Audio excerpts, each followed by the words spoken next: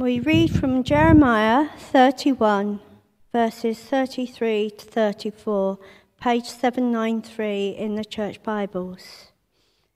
This is the covenant that I will make with the house of Israel after that time, declares the Lord. I will put my law in their minds and write it on their hearts. I will be their God, and they will be my people. No longer will a man teach his neighbour or a man his brother, saying, "Know the Lord," because they will all know me, from the least of them to the greatest, declares the Lord. For I will forgive their wickedness and will remember their sins no more. Today's reading is Luke 22, verses 14 to 20, which can be found on your church Bible on page 1058. When the hour came, Jesus and his apostles reclined at the table, and he said to them, I have eagerly desired to eat this Passover with you before I suffer. For I tell you, I will not eat it again until it finds fulfillment in the kingdom of God. After taking the cup, he gave thanks and said, Take this and divide it among you. For I tell you, I will not drink again of the fruit of the vine until the kingdom of God comes. And he took bread, gave thanks, and broke it, and gave it to them, saying, This is my body given for you. Do this in remembrance of me. In the same way, after the supper, he took the cup, saying, This cup is the new covenant in my blood, which is poured out for you. Heavenly Father, we do ask that you would speak to us this morning, that your life would fill our lives, and that your Holy Spirit would minister to each of our needs. And we ask this in Jesus' name. Amen. Amen. Well, if you've been seeing in the news this week, you may have seen pictures of the Princess of Wales, who made her first visit to the Queen's Dragoon Guards after being appointed as Colonel-in-Chief back in August. So this was her first visit, and some of the papers and various media outlets were full of photographs and video segments of her either driving or climbing into or climbing off this Jackal 2 armoured vehicle. Of course, this is not the first time that members of the royal family have been photographed getting into or out of vehicles. It was I think, over 20 years ago now, when the Times newspaper ran a photograph of the late Queen's sister. She had just recovered from a minor illness herself, and the caption read the following: Princess Margaret is looking much better as she leaves hospital. So, simple picture. The issue was that the news cycle sort of moved forward, and the second edition of the paper that went to press, the story instead was replaced with a different one of a naked protester getting pictured, getting into a taxi with, should we say, their buttocks showing and their undercarriage somewhat visible. Now, unfortunately for the royal family, someone forgot to change the caption. And so this picture of this person getting into a taxi with rear end showing ran with the tagline, Princess Margaret looking much better as she leaves hospital. Quite embarrassing, quite humiliating.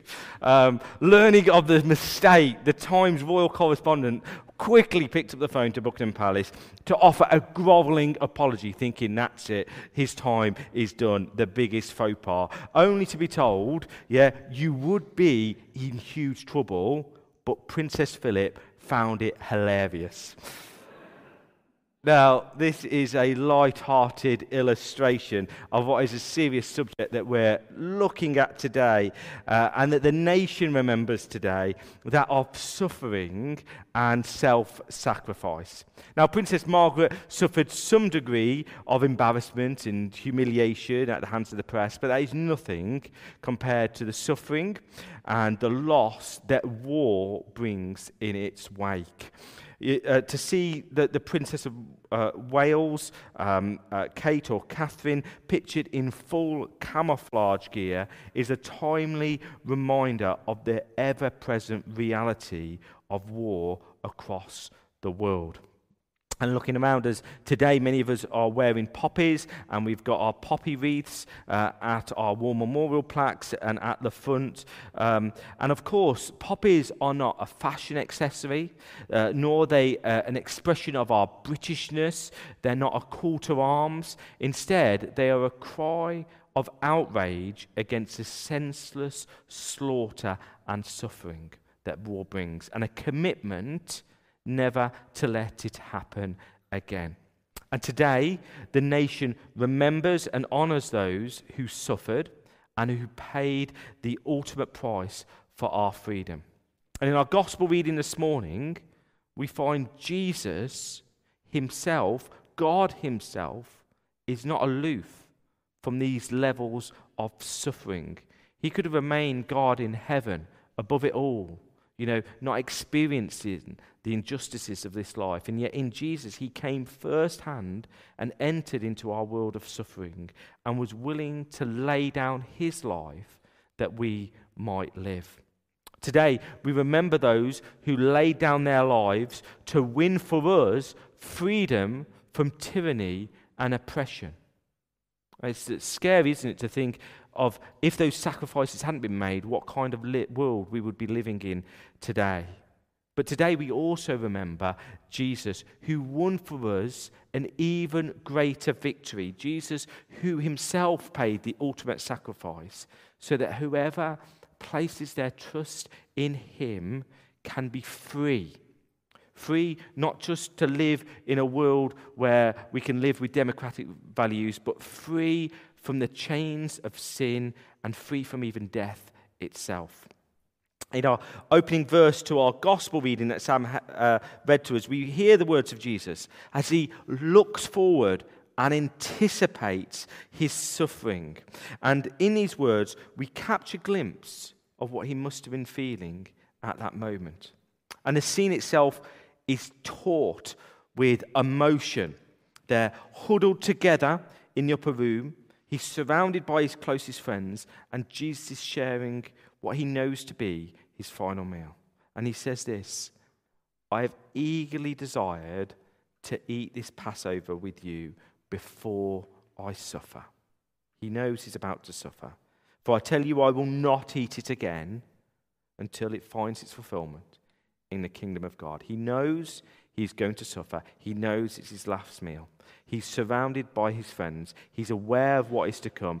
And as we think about this, I can't help but remember what those brave World War I troops must have felt like in the Battle of the Somme. Huddled together the night before, they know that whistle is going to blow. And they, too, are being called over the top to face what must have been certain death. And like those brave troops in the Battle of the Somme, we can only imagine what Jesus must have felt like as he shared his Last Supper with his closest friends. Death is death. And in a world marred with suffering and heartbreak, we can take comfort from the fact that God doesn't stand above suffering. He enters into it with us. And if you are suffering today, know that God is alongside you. He is suffering with you. God came in the person of Jesus and experienced firsthand the cruelty of death, the pain of betrayal, and the weight of human suffering. And so let me ask you this question. How would you want to be remembered? How would you want to be remembered? That was a question that earlier this week, someone was sharing with me that this question, when asked them, had made a huge difference in how they'd lived their life. Because often many of us just get on and suddenly it's Monday morning and then it's Tuesday and then it's Wednesday and it's a weekend and we breathe and then it's Monday and we never actually pause to ask that question. How would we want to be remembered? And this person was asked this question. At your funeral, what would you want your friends, your family, your spouse, your children to say of you? And they shared how it really helped them to discern their priorities, their mission in life, and to live intentionally in light of that priority. Now let's think for a moment about Jesus. How do you think Jesus would have wanted to have been remembered? Think about all that Jesus did. He healed the sick. He cared for those that are brokenhearted. He raised the dead. He taught things that have never been surpassed. How do you think Jesus wanted to be remembered? How do you think he lived his life with his mission in mind? Well, our passage tells us how he wanted to be remembered. He's given his disciples in this passage instructions for his own memorial service. And what is interesting is that of all the amazing things that Jesus did and that we remember, his teachings, his miracles, his amazing character, none of these are the primary way in which he wished to be remembered. Rather, he tells his disciples that he wants to be remembered by his death. He wants to be remembered by his death. That his desire is from one generation to the next, throughout all of time, he wanted them to eat bread and drink wine in remembrance of him. And that bread wouldn't stand for his living body, it would stand for his sacrifice, his broken body upon the cross. And that wine wouldn't shed, that would stand not for this blood pumping through his body, but the blood that was shed upon the cross. In other words, it would be his death that he wanted to be remembered in both the bread and the wine. And he says this in verse 19, and he took bread and he gave thanks and he broke it and he gave it to them, saying, this is my body given for you. Do this in remembrance of me. And that's why, if you go to churches, whatever kind of churches they may be, we've got lots of different types of churches in our land and in other countries and across the world and back in history, you will find often these words being shared at communion. Every time we eat this bread and drink this cup, we proclaim the Lord's death until he comes. Because friends, the truth is that Jesus is alive. But in communion, we remember his death. By his death, his literal breaking of his body, that is how Jesus wished to be remembered. His body was given for you.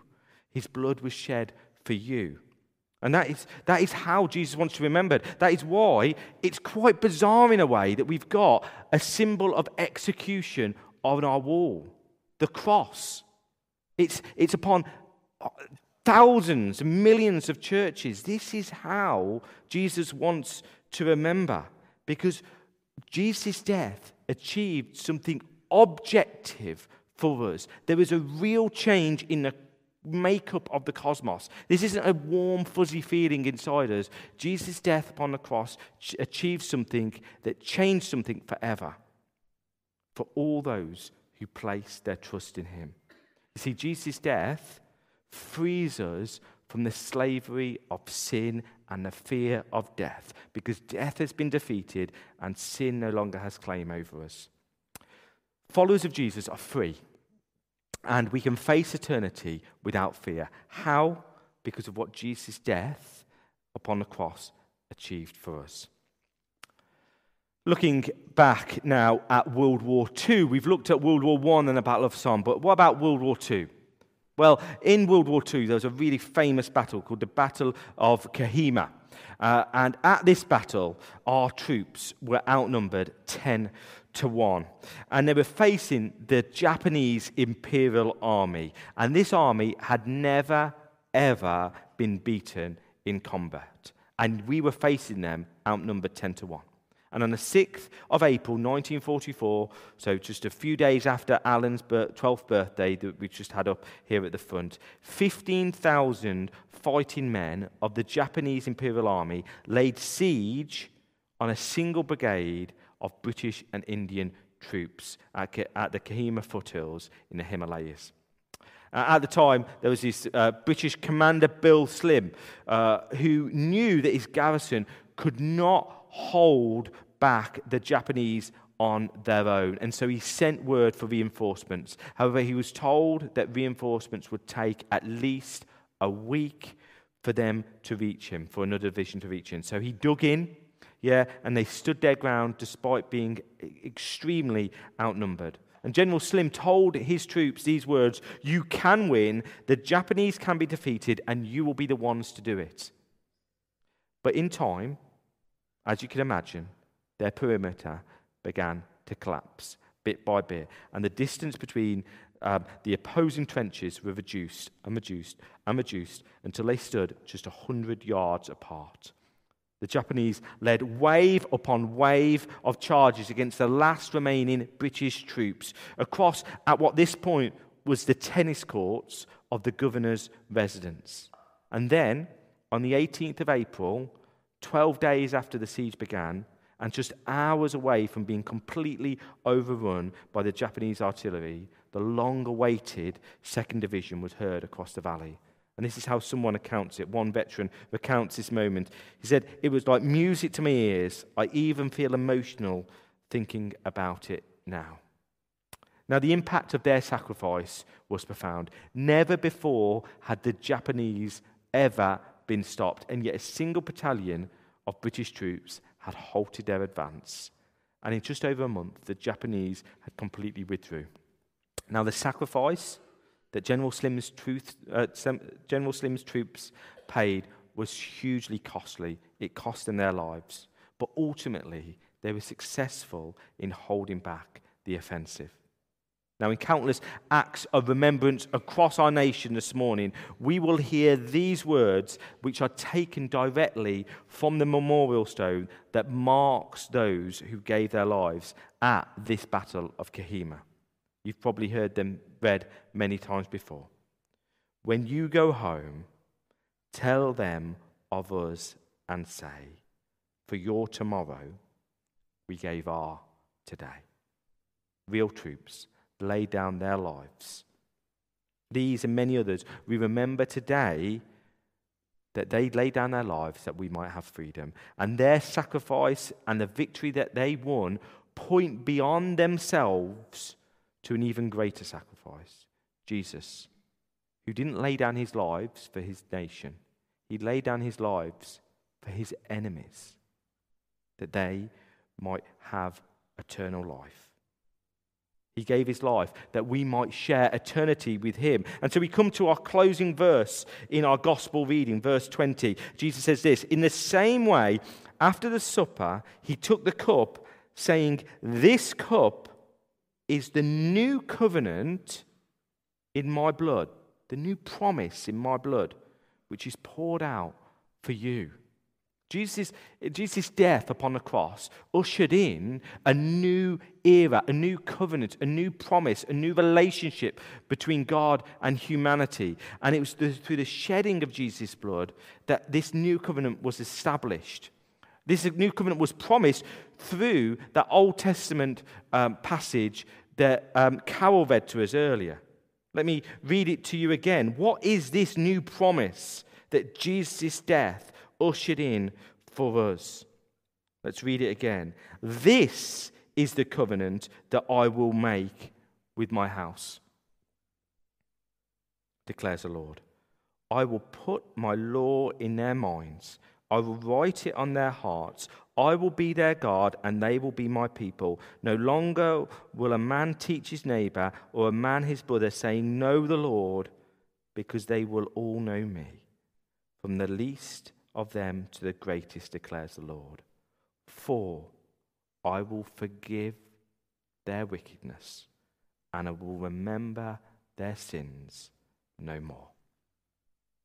Of all the greatest promises of the new covenant, it was the forgiveness of sins that Jesus points us to. That when we come to Christ as Saviour, our wrongdoings are wiped clean, our sins are remembered no more, and we are at one with God who created us. Through Jesus' self-sacrifice, God is bringing together God and humanity, reconciling us. There's forgiveness and there's freedom, and it's available for all who are willing to place their trust in him. And it cost Jesus his life. It cost Jesus his life, and he offers it to you today. And so as people, how will we respond to this glorious offer of forgiveness and freedom? Well, some of us maybe want to respond to that for the first time today. Others of us have actually responded already and have accepted that daily cleansing, that daily freedom and forgiveness. Well, Jesus shared a life of self-sacrificing, bringing reconciliation to a broken and hurting world. And so, as Christians, we too are called to lay aside our own self-interests and to bring peace where there is division, and comfort where there is suffering, and hope to a hurting world. And as we look around the world today, we are all too aware of the ongoing war in Ukraine, the Israel-Hamas war, and the other conflicts that are happening across the world, and the division and unrest that's actually happening even within our own country. And so as followers of Jesus, how are we meant to respond to these wars and to this conflict and this division? Well, first, we must condemn all evil acts of terror and war. Those include the killing, the needless killing of civilians, kidnapping, the murder of women, men, and children. We must also grieve. We must grieve with those who are suffering. We should look around us and extend God's compassion to any within our community who have had loved ones affected by these conflicts. And friends, we must pray. We must pray for those who are suffering. We must pray for a de-escalation of violence. We must pray for peace. And we must lift the nations experiencing conflict to God, asking that God would heal those who mourn, and to give his mercy, his justice, and his peace to all who are affected by these conflicts. And finally, not only should we grieve, not only should we condemn evil, not only should we pray, but we should also examine our own hearts and work in our own lives for peace and justice in our everyday lives. Because every single day we have opportunities, both big and small, to create a better world. In our workplaces, in our communities, through political action, through even our shopping choices, we have the opportunity to make a difference. Through the words that we share, through the words that we type on social media, we can either bring division or we can bring reconciliation and peace. And so let us end with these words from another prophet, the prophet Micah, chapter 6, verse 8. The prophet asks this question: what does the Lord require of you? And this is the answer: to act justly, to love mercy, and to walk humbly with your God. And so we're going to stand, we're going to pray, and then we're going to have our final song before we move into our act of remembrance. Let's stand to pray.